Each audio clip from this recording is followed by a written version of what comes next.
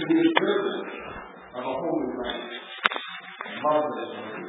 So every year, in the liturgy throughout the day, we do the opening, right? Bless the Lord who forgives all our sins. And then the priest, I get to be the priest, I love that part. And I get to be this wonderful invitation to Lent that recounts this tradition, right, of this observance this church has to the age of time, and this conclusion of inviting the people of God to the observance of the Holy Day. I look forward to this every year. I wait, and so as soon as the service is today, I will be waiting 365 days again to say that again. I invite you, therefore, to the observance of a Holy Lent.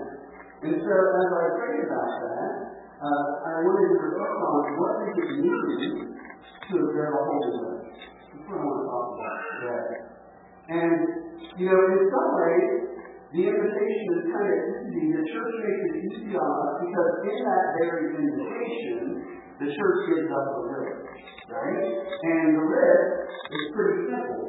It's self-examination and repentance, prayer, fasting, almsgiving, reading and meditating on God's holy word. So, as we go through these 40 days, church mass, that's 40 days of Easter, and we try to prepare for the death, burial, and resurrection of Jesus Christ. If you would like to have a Holy Lent, do penance for your sins. Spend more time in dedicated prayer. You should fast, especially on Wednesdays and Fridays. You should give alms to the poor and support the church. And you should dedicate time to read and study the Scriptures. These are the basic disciplines of the Christian life. So these are different things than we do outside of Lent. But the church calls us to renew them during Lent. They call us to rededicate ourselves to the disciplines of the spiritual life.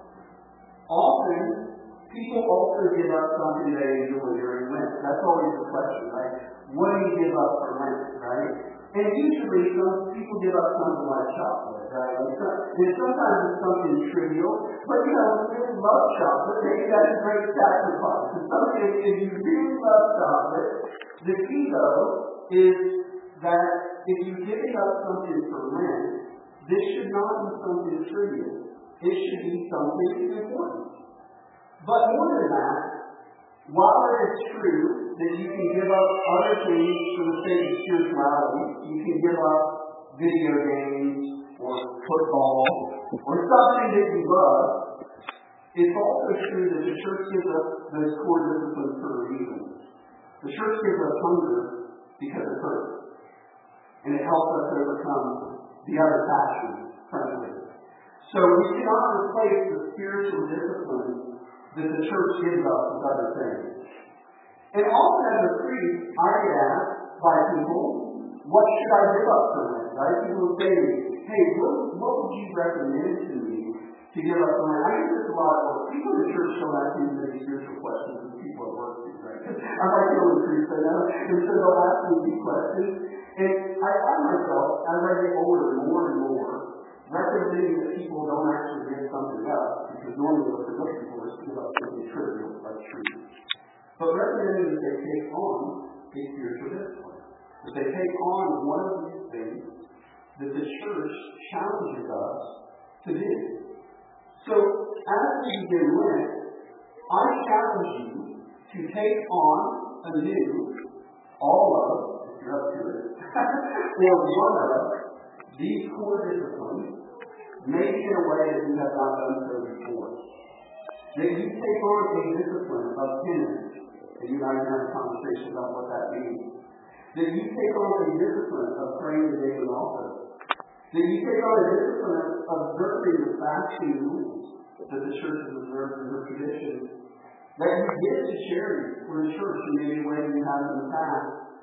And as you truly read the Scriptures, those are the disciplines that the church gives us to observe a Holy Lent.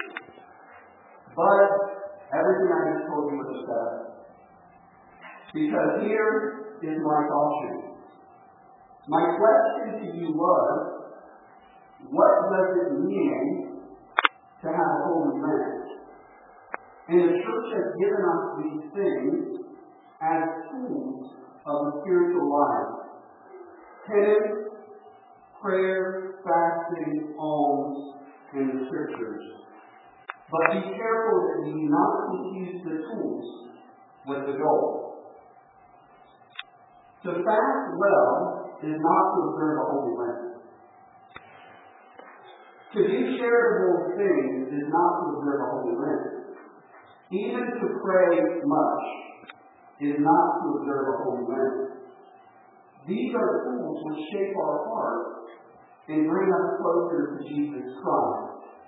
The reason I tell you this is a mistake that I myself have made, in that thinking that by observing with great severity the disciplines of Lent, that would mean I observe the Holy Lent.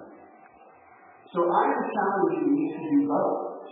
To observe the disciplines, but to not lose sight of the fact that the disciplines are tools to bring you closer to Jesus Christ. If you have heard me preach, you have probably heard me say that Jesus Christ is a cardiologist. Have you heard me say that? Jesus is a cardiologist because he is concerned with the state of our heart. He wants to renew our hearts. And he gives us the tools of the spiritual life to make our heart like his. And if you were paying attention today, you heard this in Joel chapter 2. Yet even now, says the Lord, return to me with all your heart, with fasting, with weeping, and with mourning, and rend your hearts, and not your garments. Return to the Lord your God, for he is gracious and merciful, slow to anger, and abounding in steadfast love. This is how we have a holy Lent.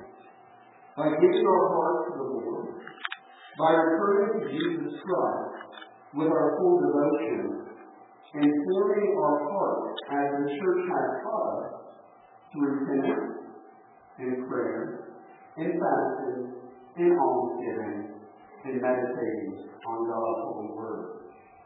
And so I say again, with great joy, I invite you therefore to the observance of a holy Lent. In the name of God, Father, Son, and Holy Spirit. Amen.